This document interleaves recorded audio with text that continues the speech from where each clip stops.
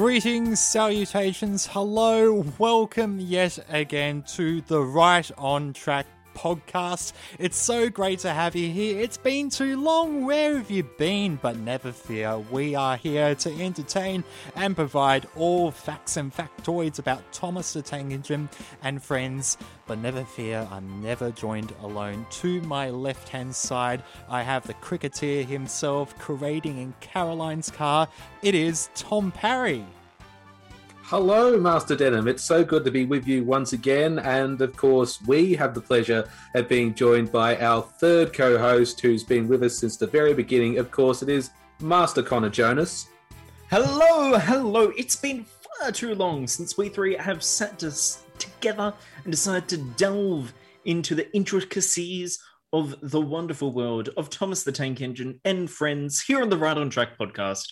Yeah, gents, just first off, it has been ages, and I think it's been 6 months, since we've released an episode. In that time, what have we been up to? Well, Master Denham, I've been keeping a low profile these past few months. With the pandemic ongoing, I've just been keeping it easy, so to speak. I've just been doing my own little projects, keeping my film blog going, of course, and catching up with people when and where I can. So, for me, it's been not so busy, but Master Connor, I understand it has been a bit more busy for you.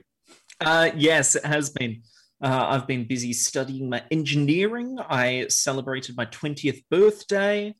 I've been putting together some designs for creating a little rail trolley to explore some abandoned railways. As well as exploring all these different parts that I can whilst obeying COVID regulations. So it's been really busy these past few months, but the one thing that I've really been missing most has been this podcast. What about yourself, Denham? What have you been doing? Yeah, it's interesting that we talk about this because the way we're recording right now, both Connor and Parry are back in Melbourne, and I've moved to the big smoke of Sydney. I'm currently doing my radio and podcast training, which is amazing, great fun, and I'm having a ball doing it. So Parry, take us out of our amazing anticipation. What on earth could we be reviewing on the podcast today? Well, on this episode and on this season of the Right on Track podcast, we are going to be looking at the feature-length motion picture Thomas and the Magic Railroad, directed by Britt Allcroft in her directorial debut, and the first ever Thomas the Tank Engine film to be screened in cinemas. Yes, it's got a rather dubious legacy, I should be honest, but no, it's going to be really interesting to see what we all think of it, and if indeed the film does have a legacy to be proud of. So, in this sort of mini-series of ours, we are going to be delving into the intricacies of the film, its history, its future, all the behind-the-scenes details, what succeeded, what failed, as well as giving up overall thoughts and your thoughts as well on it. If I am honest, I don't think this has many flaws, but I know Connor will disagree with me there. Pages of notes. Pages. Yeah, look, I'm so excited to review this. Thomas and the Magic Railroad holds a very special place in my heart. I clearly remember the day being 5 years old, going to the cinemas and seeing this movie. And to this day, I remember that so fondly. Parry, why don't you give us a little bit of an introduction to what on earth is Thomas and the Magic Railroad?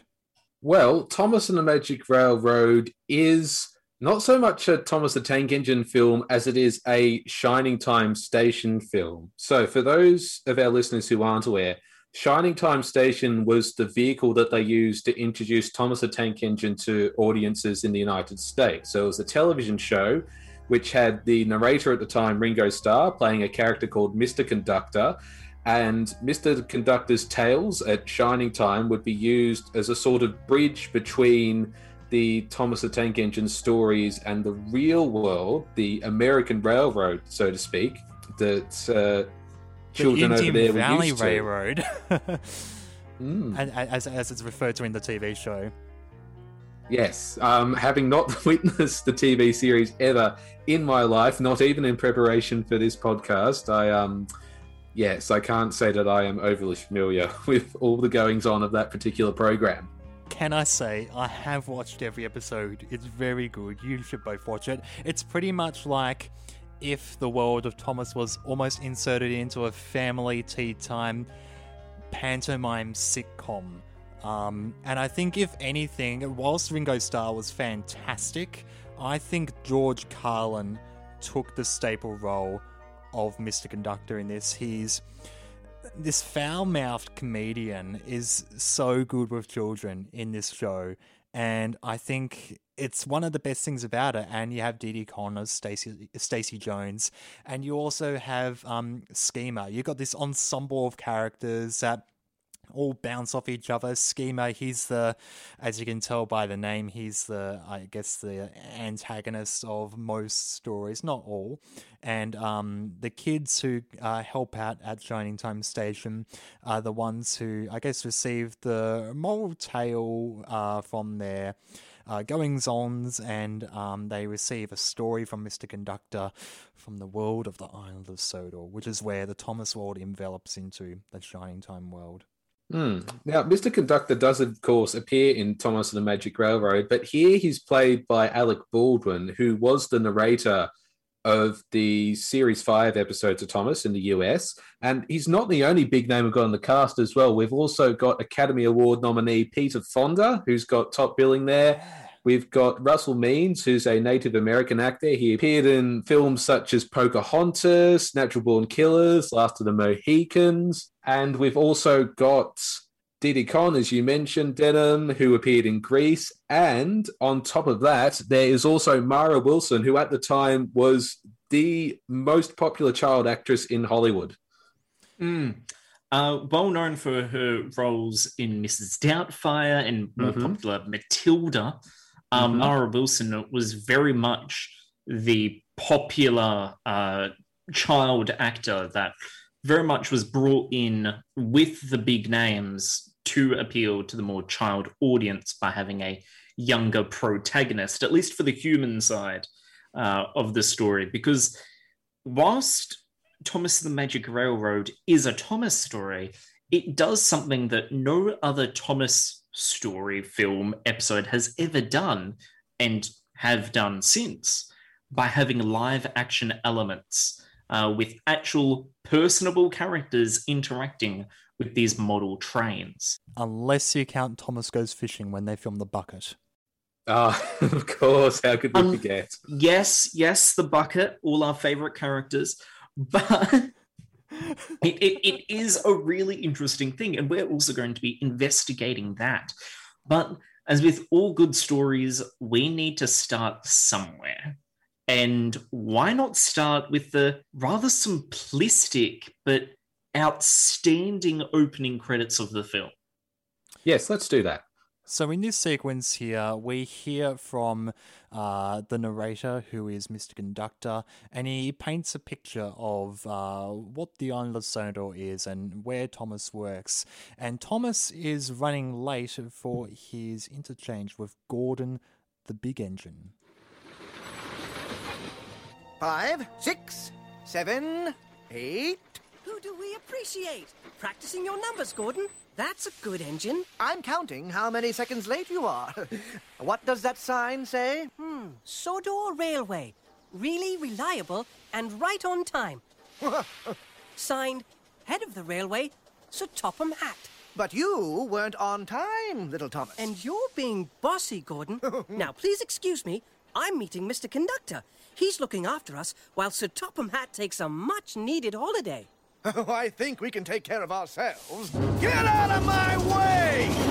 I have unfinished business here, and I want to finish it fast! The Diesel 10's back! Yes, 10 out of 10 for devious deeds and brutal strength. The blast from the past, who hates steam engines. Maybe we do need Mr. Conductor here after all. On time. Yes, they do, of course, need Mr. Conductor to help out because Thomas and his friends are in peril. The villainous Diesel 10 has come back for revenge to find the lost engine. But who could the lost engine be? There's a lot of questions that arise in that short period of time. There are quite a lot of questions there. One of them being, why is Diesel 10 a blast from the past? Because this is his debut. We haven't seen the character before, and he's a diesel. He's not exactly old-fashioned like the steam engines are. So what history does this character have with the island of Sodor, and why is he making a return? Those are the questions which are fundamentally left unanswered by this movie. He's just an antagonist, and that's it. It's like Nick Fury in the Avengers. His character development begins and ends with eye patch. And therein lies, I feel, a very big issue with Thomas the Magic Railroad, is that by trying to combine Shining Time Station with the UK style of story, mushing them together, they really get this strange limbo world where all our well-known engines have got American voices, and the British charm is very much taken away. Then you've got this entirely different universe of canon that we're now investigating, where Mr. Conductor will frequently come to the island of Sodor, and there's Gold Dust, and there's Diesel 10, who's named because he's the 10th diesel added to the show, who's a blast from the past. Like, there's just so many weird questions. And not only mention, they rarely refer to him as Diesel 10. They just say Diesel, which is already a character. Quite right, Connor. You are within your rights to be frustrated, I have to say. The other thing you would have heard in that clip there is, of course, the characters now have individual voice actors. So in leaning away from the show's tradition where it was like a storybook where a narrator read out what was happening on screen and he provided the voices of all the characters, here in Thomas and the Magic Railroad, we've got the characters who all have their own distinct voices. Now, you heard Thomas and Gordon in that clip there. Thomas is voiced by a Canadian voice actor called Eddie Glenn, and he used that exact same voice in an animated television series called Blazing Dragons. And whenever I hear Thomas's voice, I don't actually hear the voice of Thomas. I hear the voice of Flicker from Blazing Dragons. That's yeah.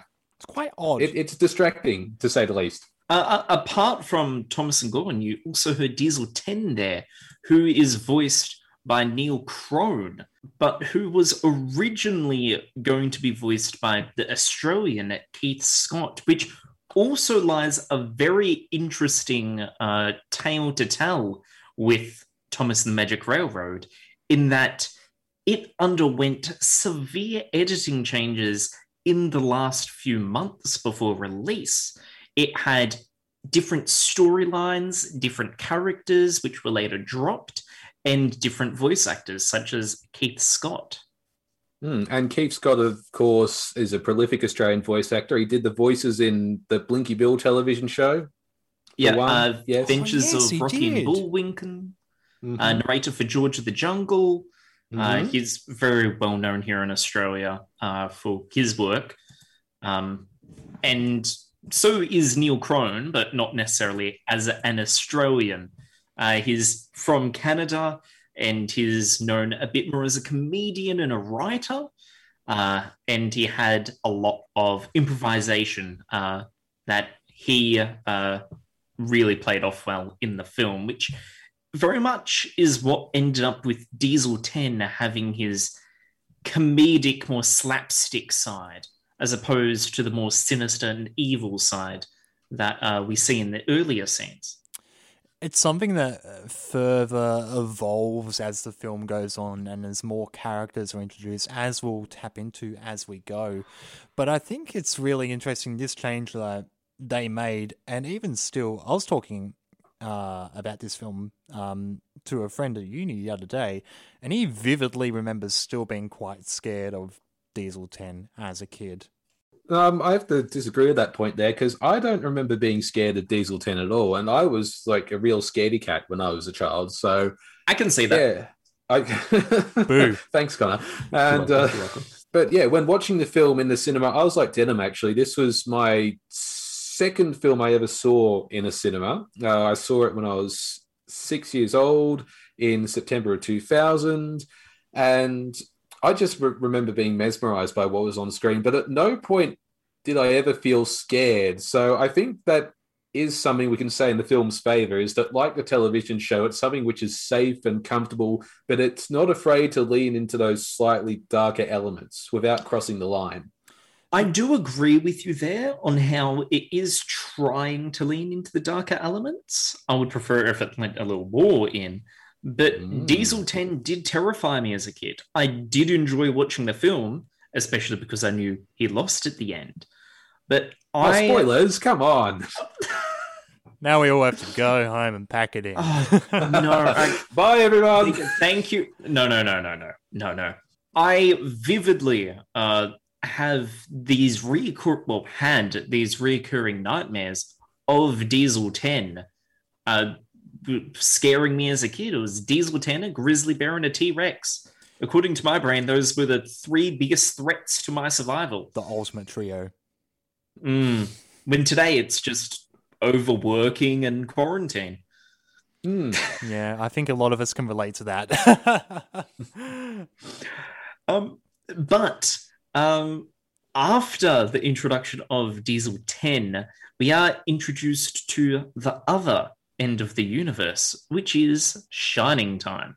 Yes, and at Shining Time Station, we meet a host of characters, including Mr. Conductor, played by Alec Baldwin, Stacey Jones, Billy Two Feathers, and Patch. And we get a real idea, first off, of how these characters work and their mechanics and what Shining Time Station is. And I think for a lot of us, especially Australian viewers, we had no preconception of what Shining Time was before Thomas and the Magic Railroad. So this was the first time I found out what Shining Time was, and I think it was the same for both of you as well. Yeah. What were your first thoughts of this kind of element? I guess maybe more in kind of revisitation. As an adult, having to be introduced to Thomas and Gordon and Diesel 10 and then jumping across to this live action setting, which I wasn't familiar with at all, you know, it comes across as slightly jarring. But on the other hand, you've also got the Shining Time song, which is composed by Hughie Mann, and that's sort of it's a pleasant song, and it makes you feel comfortable. It makes you feel like this is a world you could belong to. It does all the things that the Thomas world already does, but in a very tangential human sense that I think is very separate from the Thomas universe. So it's a weird thing that, like, I think you could definitely tell, like, the craftsmanship is done by Britt Allcroft. Her staple on Shining Time is very much here, as well as being on Thomas or Mumphy or any of her other products. So it definitely makes sense as like a Britt Allcroft kind of entity. So it's really weird to see the two kind of converging together. I absolutely agree with you. Especially, I agree with you, Parry, that it is a little jarring, especially as an adult watching it. As a child, I was oblivious to it. I was sat in front of the TV watching these moving images, and I recognized a blue train and went, hey! But yeah, as an adult, and especially trying to look at this critically, we go from this very nice banter between Thomas and Gordon, who were the first two characters introduced to us in the TV series, to this jarring, dramatic, bass drum bumming Diesel, which is really good entrance. And then we go to this peaceful, kind, sort idyllic? of... Yeah, idyllic Shining Time Station, which, I should add, is represented here by Isle of Man's Castletown Railway Station on the Isle of Man Railway. Yeah, the Isle of Man substituted for the filming of the Pacific Northwest of the United States. Which I think is a lovely touch that they decided to film at the Isle of Man and have that kind of Audriana inclusion.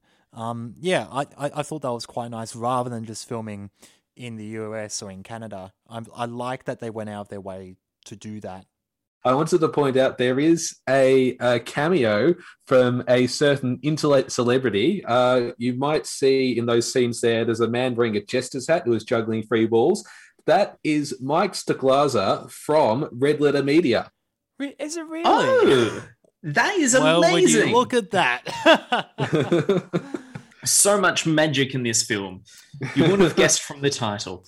But yeah. Mr. Plinkett doesn't turn up though, so that's always a plus. It's always an interesting thing when you look back at these films that were made for children in the 90s and the early 2000s. It seemed to be a bit of a trend that you had characters like Barney or whoever meet people in the real world. There's that kind of crossing of the divide. It seems like a lot of films did this, and it wasn't just Thomas and the Magic Railroad. Yes. It was a trend of the time, and it's something you can't blame it for. Children wanted to see their heroes in person. There are very few chances you can get Bluey in person or the pajama animal cat things. I don't know what they're called. They're doing it with Tom and Jerry right now. Well, yeah, but it's quite rare that you can see these children's characters in person nowadays. Yeah. I remember when I was younger going to see a live action Thomas show or a live action Bob the Builder show, which would travel to theatres and shopping centres. And now it's very little of them is seen in the public eye. Very true. When I was living in Bendigo in my youth, they had a lot of children's carnivals coming through, and one of the big things about the festival was you got to meet B1 and B2, and this wasn't like some knockoff costume. These were the actual costumes of B1 and B2. As we enter the world of Thomas the Tank Engine and we're introduced to all the characters, we're introduced to Gordon at the start, and we have James at the tip of sheds, and they re-intervene with Diesel 10. So along the film, we meet Thomas and Henry and Gordon and James and Percy and Toby. And that's kind of it. And then you kind of go, hold on. 1, 3, 4, 5, 6, 7. 1, 3, 4, 5, 6. Hold on. Who's missing? We're missing vital characters here. And like the film is very much using a very limited cast. We're missing Edward, for one, who was the original character of the entire Railway universe. And then we get cameos from Bertie and Harold, albeit only once. Even one from Cranky, even though he doesn't say or do anything, and he's just sitting in the yard at Knapford for whatever reason. But we don't see these characters that we've known and loved that much. It's very much a skeleton crew of a cast, and the reason being is they shipped them all up to Canada to film. Yes, so all the model sets there that you see, they were all shot on location in Canada. They didn't bring across any of the crew at all. They left most of the parts and whatnot back in Shepperton Studios in the UK. So, yeah, we don't get Edward or Duck or Donald or Douglas or Bill or Ben or et cetera, et cetera. And as of such, you're not just left with like a skeleton lot of engines here. There's also no actual human skeletons there because there are no people anywhere. At all. The only people you see on the island of Sodor are Mr. Conductor and Bertie the bus's driver. And that's it. So you've got to wonder, why do they need a railway at all if only to just push and pull coaches? They don't need to collect passengers. They don't need to transport goods to anywhere in particular. So yeah, further on that, because of the mass transport to Canada, obviously there was budgeting issues there because you can't even see many buildings. You see maybe a signal box, Tidmouth Sheds, a fair few bits for the scrapyard, and then you don't have any cottages or homes. It is just railways, roads, and bushes. The other thing is no drivers and firemen. So these trains are all moving on their own accord. That completely just takes away from everything that Audrey was trying to preach, and it also makes our arguments about how much human influence do the drivers and firemen have null and void? It would seem that the engines are just, they're magic at this point. It's almost as if this kind of follows a Starlight Express syndrome, as if this could be one or two things. One, that like it's a boys or a girls train set somewhere in a bedroom around the world, or it's the fact that something terrible has happened and everyone has to say, quick, get away while you can. Yeah, there's a lot of questions the film brings up, and like, it's understandable. It is missing a lot of things, but it does look really beautiful sometimes. Oh, it really does. I think this film is like, there's so many visuals in it where this is the best Thomas has ever looked. It's had a lot more money thrown at it.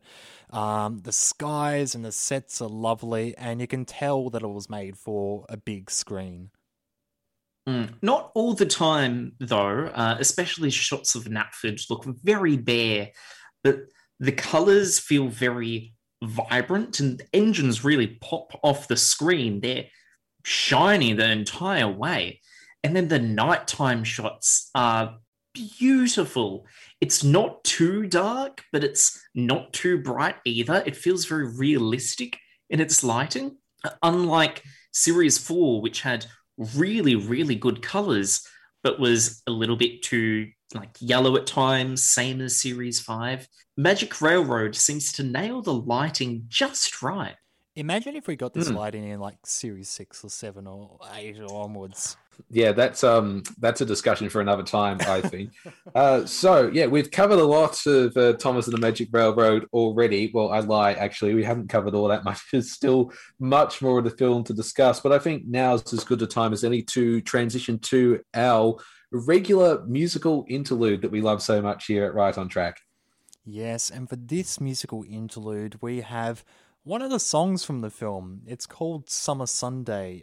We hear this song a little later in the film where we meet the character Junior, but it's one of our personal favourites and we hope you enjoy it too. Well, it's a summer Sunday and I'm under a cloud that shades my happiest blunder for catching the wave of another this easy life. Oh, I never thought that I could ever give my life to one girl. I feel like I'm thinning, washed up and unaccomplished. I dissolve too soon.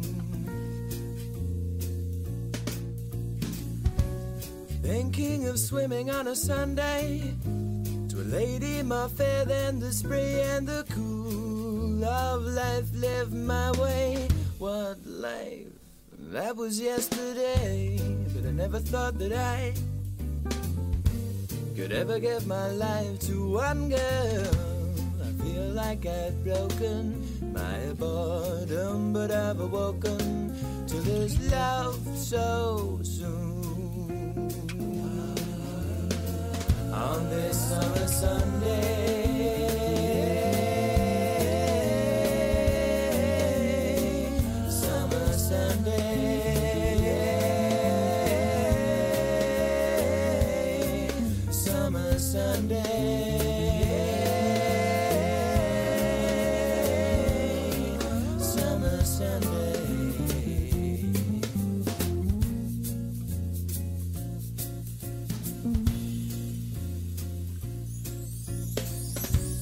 coasting the beach on a Sunday, toasting the rainbowing sand in the spray, asking how it can be that I love her.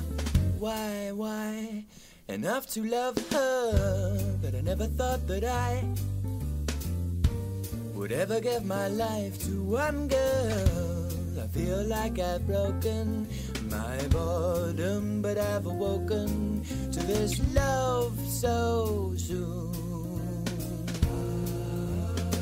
On this summer Sunday,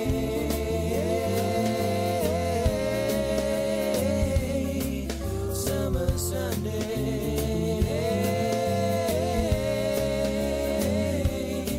summer Sunday,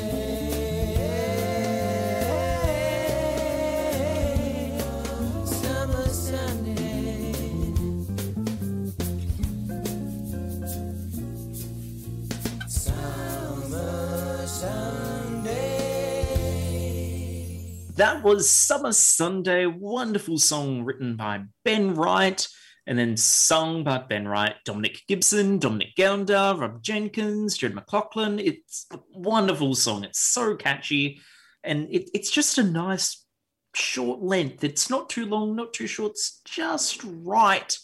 But we're back into Thomas and the Magic Railroad, where Thomas is visiting Tidmouth Sheds and he comes across James, who is feeling a little blue, which isn't so hot when you're red. Yes, and in this sequence, Diesel 10 reveals his plan that he's looking for the lost engine. Who could this elusive engine be? And he extends to say that Diesel Kind will take over, as I guess has been a bit of a pre-established kind of thing in Thomas the Tank Engine before. There's this whole Steamies versus Diesels trend. That term isn't used until a lot later on, but we've had the antagonizing Diesel and Class 40 and a few others come along the way and wreak havoc for Thomas and his friends in the TV show. So I guess the agenda is very still much the same here, but I guess there's a bit more of a stronger threat. Yes, but what this scene does, it's very well known because it's got some nice banter between Thomas Diesel 10 and then James just in the background acting very confused. It very much establishes how these stories are going to play out through the rest of the film. Thomas is definitely going to be the protagonist, Diesel 10 will be the antagonist, and all the other characters such as James, Gordon, Toby, Henry, and Percy will be very much to the side, and they're going to be confused about what's happening. They're going to not really know what the situation's going to be about, and they're going to look to Thomas for advice because he is the main character. Hence why the movie is called Thomas and the Magic Railroad and not Thomas and Friends. Marklin, the Magic Railroad. But there is a slight note I'd like to make here, which confused me as a child, and that is the choice of James's voice actor. There isn't too much to say about it. They seem to nail James's character really well, and the lines of James in the film are so well done. But Susan Roman's narration of James here is very different from that of George Carlin, Alec Baldwin, and Ringo Starr, which were the three big names beforehand. And it's very effeminate, and that's because this is one of the first female voice actors we got in the world of Thomas the Tank Engine. Voicing a male character, though, which is interesting. Yes. I am slightly disappointed they didn't bring back Michael Angelis to do his trademark James voice. It's interesting that you say that, because in the original cut, if you have seen it, which is now released on Blu-ray, Michael Angelis is the voice of James. Yes, Michael Angelis was originally going to be in the film voicing multiple characters, but he was later turned down by test audiences for sounding too old. Oh, for crying out loud. Okay, this is for all studio executives out there. Do not show your movie to test audiences. They nearly always get it wrong. His splatter and dodge is amazing. Oh, yeah. And keep in mind, at this point in the film, he was 56 years old. Which, really? That's not old. Too much. Yeah, that's not old.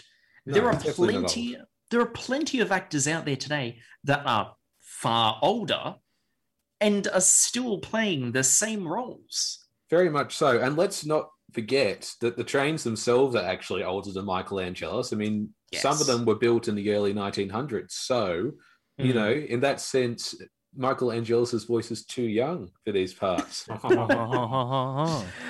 It's an interesting thing when you look at shows like The Simpsons. They've retained the same voices for so long. And nearly 4 decades now, yeah. Yeah, you can tell that some of those voices are changing with age, but like they still kept at it. Thomas is weird because it changes voices surprisingly often for its legacy it's had. But, you know, evolution, change, it's a thing. And talking about evolution and maybe revolution, Diesel 10 is quite a antagonist here. And I feel this scene is the best he is in the entire film because we are yet to see the comedic side of him. And here he's just pure bully. He is based off a British Rail Class 42 warship Diesel, painted in a sort of brown camo livery.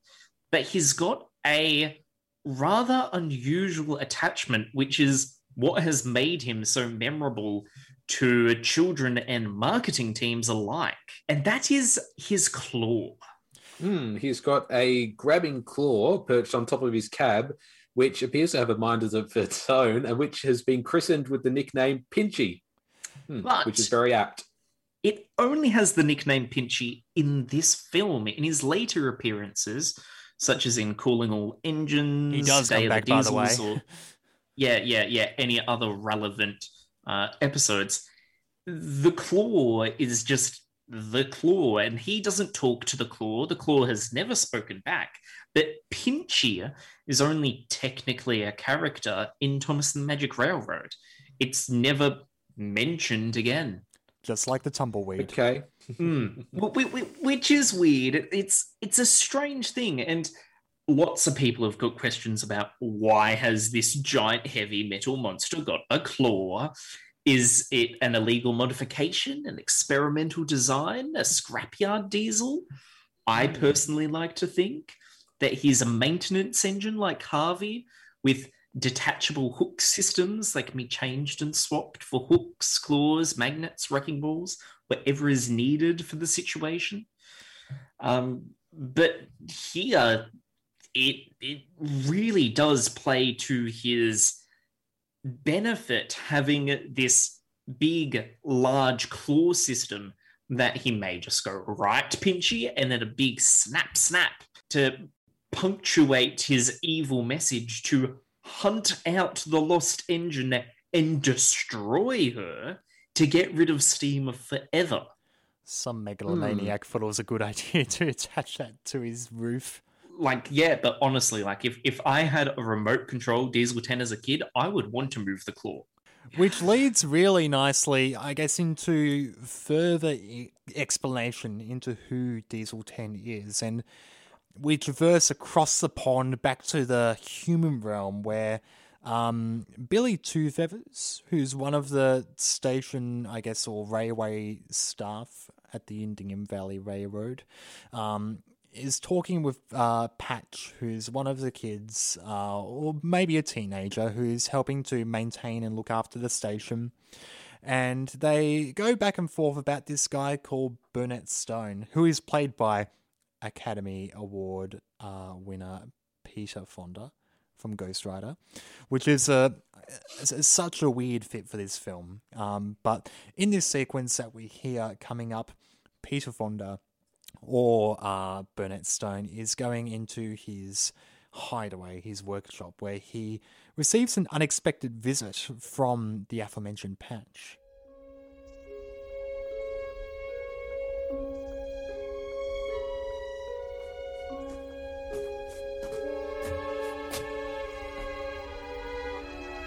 How did you find me here? I found the entrance to your workshop ages ago. But I would never tell anybody. See that switch on the wall?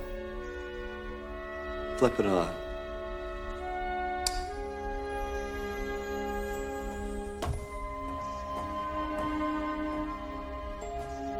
I guess there was something mysterious about this mountain.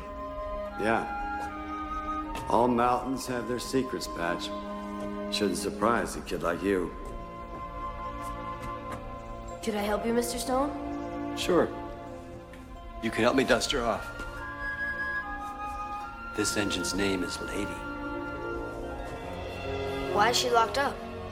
She isn't. She's safe from harm. Long ago, I made a mistake as Lady's caretaker. An evil Diesel found Lady and threatened to destroy her. He chased her, used up all her coal. He made her go too fast, and then he crashed her. And I brought her here. I tried my best to fix her up, but I've never been able to make up for the mistake I made. And I've never been able to bring her to life, to make her steam. Patch, she's as precious as gold. Yes, she is. This scene alone was filled with so much mystery. When I watched it, at least as a kid, like we saw a life-size steam engine that had this mythos and legacy attached to it, and in the sense of when you saw it for the first time, it looks sad and scorned and a little dilapidated, but like you can see that it's not your average engine. It's got gold, I guess, kind of quirks to its structure. And you can hear in the story there, Burnett explaining who Lady is. It's a very special engine that he was the caretaker of. How he got to be the caretaker of Lady, a little bit uncertain. But he then explains what happened to her.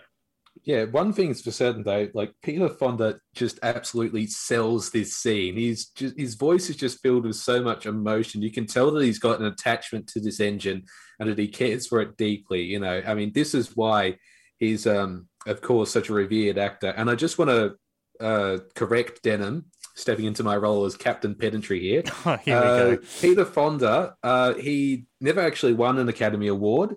He was nominated for his role in Uli's Gold, and he was also nominated in the screenplay category for Easy Rider way back in 1969. But no, in his lifetime, he never actually won an Academy Award. He deserved one, though. He definitely deserved one. He was an absolutely iconic performer, but yes, sadly, no Oscar for him. But of course, you know, he doesn't need an Oscar. I mean, when you see the kind of commitment he gives to this role in a children's film, I mean, you know, that alone is all you need to know about the man. Like, it doesn't matter what role he's in, he will just give it his all. Which is sort of an interesting point, because Burnett Stone, the character that Peter Fonda is playing, is very much seen as a sad, depressed grandfather who regrets mistakes in the past and is very much lost on his future and hope and is clinging to the mistakes of his past. And Patch even says at the beginning of the movie he doesn't think that Burnett's a bad person, he's just sad. Which is absolutely right. And Patch is played by Cody McMains, who, like, made so much different things he does in this film. He starts off talking to a dog. He then rides some horses. He's doing everything. He gets all the fun stuff. It's a really cool, like, role. I remember when I was younger wanting to be in Patch's role because it just looked like so much fun. Well, now you can be Patch.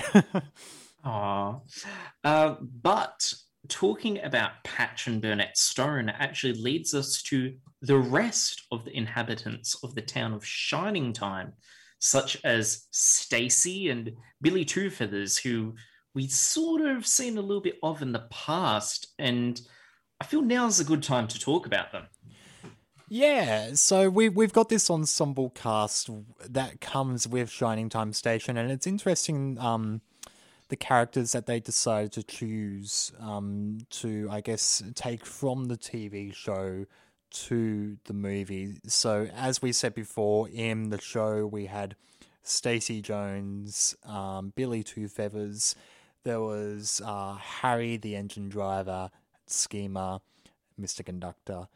And from those, they decided that the best to put in this film was Stacey Jones, the station master, Mr. Conductor, and Billy Two Feathers. Three easy enough to follow characters who are pretty like larger than life here. I'm really glad that they kept Diddy Kong. I think that was quite a nice connection to the TV show that it's still the same Shining Time station that US and Canadian and New Zealand viewers would know and love. Yes. So Stacey Jones is the bubbly manager of Shining Time Station, played by Diddy Conn, the original actress from the show. We also have Billy Two Feathers, who drives the engine known as the Rainbow Sun here, which, for those interested, is owned by the Strasburg Railroad in US Pennsylvania. But what I find interesting here is Stacey Jones is the only original actor from Shining Time Station TV show here, because the rest have been replaced. Mr. Conductor, who was played by George Carlin or Ringo Starr, is now Alec Baldwin. And Billy Two Feathers, who was originally Tom Jackson, is now played by Russell Means. And they do deliver some backstory here about Bernard Stone's childhood drawings, how he used to smile, and then we just sort of leave them. It's a real shame, because I like these characters, and they were going to have a much larger role in the film. In fact, all of Shining Time and the human characters were. It's just that they were cut for one reason, and that is the secondary antagonist, P.T. Boomer. Yes, P.T. Boomer is an old adversary to Burnett Stone, and he too, as well as Diesel 10, was hell-bent on finding this lost engine and Muffle Mountain, where Burnett Stone lives, and he's pestering the neighborhood of Shining Time to find out where it could possibly be. But this lost engine known as Lady is kept well hidden under lock and key by Burnett, as Patch finds out. That is exactly right. Yes.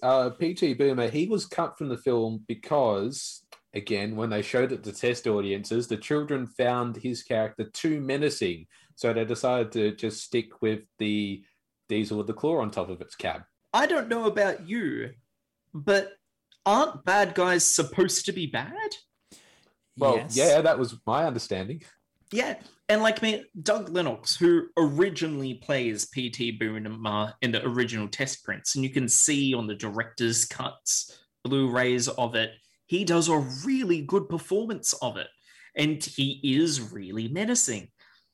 The issue is that he had so many scenes where Stacy, Billy, Patch, Burnett were all discussing how to deal with P.T. Boomer, that when he was removed from the film, a lot of their scenes got cut as well, which means we don't get to see that much of Shining Time. I believe there's only one scene in the final film that you can actually see him in now, and that is he's just a guy on a motorbike.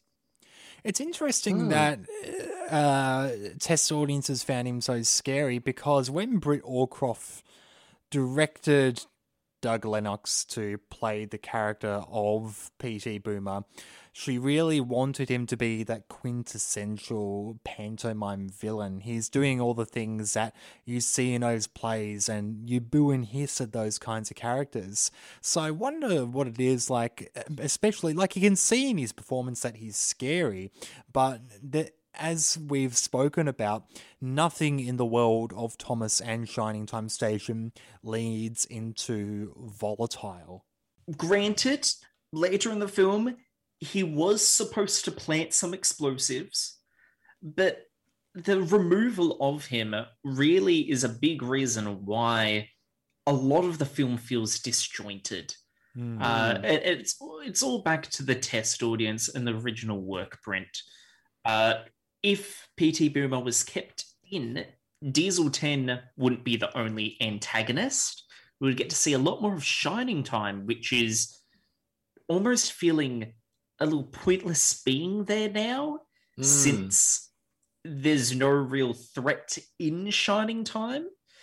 And the story would have been changed as well. In the original print, P.T. Boomer was jealous of Burnett Stone's relationship with his childhood friend Tasha, later Grandma Tasha, and, took Lady for a run and crashed her. It wasn't Diesel 10 that crashed Lady. It was P.T. Boomer. Which makes a lot more sense. I think it's worth considering the key factors as we go on of the points of the original cut where we feel like it's better to explain. And there are points in this film where the absence of Doug Lennox is really felt, and I think this is definitely one of them. I feel like if he was still there, like it would have been such a memorable, I guess, part of the story that we would have like only experienced once. And it's interesting that like Connie mentioned like about the explosives, like this is stuff that they've since done in the CGI series and gotten away with. I think now we're kind of in safer times where we can do that, but it's interesting to see that everything that was left on the cutter's floor was so ruthlessly gotten rid of. But in the essence of itself, despite all this, I found the characters that we saw at Shining Time, for the time that we saw them, was quite nice. We kind of get a sense later on of the warmth that Stacey Jones brings and the leadership that Billy Two Feathers has and the intuitiveness and that investigative side of Patch, who's finding out about this lost engine and helping Burnett. Here's the connection between Shining Time and Muffle Mountain. I think he's very much a backbone here in terms of the human cast. So it's really interesting seeing him flip between both sides of the mountain. On the note of the removal of P.T. Boomer, who was originally a lot scarier, we also have, I feel, the point where I've lost all respect for Diesel 10. And that is with the introduction of his comedic lackeys, Splatter and Dodge, who will henceforth be referred to as Splodge because we don't have time to say both names. Gee, we're only 10, 15 minutes into the movie and we're still introducing characters? I mean, this And guess what? We haven't even reached the main cast yet. The main cast isn't full yet. No, we've still got still another character to go. But yes, anyhow, Splodge, they are two Class 8 shunters, which of course is the basis of the original Diesel, the devious Diesel, if you will, that came to a disagreement with Duck and Sir Topham Hatt. Let's put it that way. But yes, Splodge is... Splatter, whatever you want to call them. These two Diesels, one's purple, one's more of like an olivey color, and they essentially serve as twice the amount of comic relief. There's no straight man here. There's no comic sidekick, so they're just there to sprout one-liners, really. They are the comedic relief, on top of the comedic relief that Pinchy provides, which is... Yes. It's a lot. Which is the issue. So... the scene before this was the emotional scene with Peter Fonda and Patch, talking about Lady and she crashed. And then we get Diesel 10 crying at the beautiful sculpture Pinchy made of himself as Splodge roll up. And then he explains his plan of, destroy them, destroy. Ooh. And then Pinchy punches Diesel 10 in the face. It's very like the tonal shift goes from left to right, and I can see both sides. I think one thing I quite like about the transition between these two scenes is that we're talking about this menacing Diesel who's done all these things, and he's still as camp as they come. I get a kind of Grinch vibe from Diesel 10 in this scene where he's kind of reveling in his own ego. But at the same time, I think if this was handled with a lot more care, it could have been a lot better. The sculpture, I would like to say, is fine. Plenty of villains want to replace the president heads on Mount Rushmore, okay? That's a staple. But not many of them proceed to start hitting themselves with their schizophrenic mechanical arm. It's not often that happens, and it makes no sense, especially when Diesel 10 seems to be the only one that refers to Pinchy as a separate entity. Like, does he have control over Pinchy? Does he not? Everyone else seems to go that it's Diesel Diesel 10 that's controlling Pinchy, but then Pinchy has his own mind? These are the many questions of our life. Connor, we're in a world with autonomous talking trains. I think any logic that the film has at this point is just flown out the window. So he may as well just throw anything at the audience at this point. Fine. As long as we don't go to any really short men doing weird yodeling practice before they talk to a dog. Well, it's funny you say that, because that is one of the next characters that we go along to. Maybe for another time. We have a bit more of a formal introduction with Mr. Conductor, who is getting ready to go to the island of Sodor because the Fat Controller, also Topham Hatt in the States, has gone on holiday, and he has asked Mr. Conductor, one of the Conductor family, may I add, to look after the railway in his absence. And in this, he's telling Billy Two Feathers that the threat of Diesel 10 is there. I'm not so sure like how the Fat Controller knows Diesel 10 is around. Perhaps maybe he's asked Diesel 10 to come to the island of Sodor to work or something, hence he's being there and kind of deviating away from doing any work. But in all this, we learn that Mr. Conductor is saying his farewells. He's saying goodbye to Billy, to Stacy, and to Mutt before he goes. It is actually a really well-paced scene. I love the music. I love the actual editing of this short conductor man being on the tiny ledge, talking to the trains and playing around with the fictional door handle on the painting of his home. It's really good to play around with the imagination. Yeah, it's very great humor here, and it's very peculiar to see an actor with the caliber like Alec Baldwin to really play like this. And Alec Baldwin does say, like, as he talks about this movie, that he had so much fun reveling in this kind of stuff, and like he doesn't really get the opportunity to do that in his very serious acting. Like, I know Alec Baldwin for films like Beetlejuice, and he's in a plethora of things, but I think it's really interesting seeing him watching his film as an adult. It's really interesting to see him, I guess, kind of treat the stage as a bit of a sandbox for himself as an actor. Yeah, very true. And it's especially interesting when you see when you contrast this character with his roles in movies like Working Girl or The Hunt for Red October or The Departed.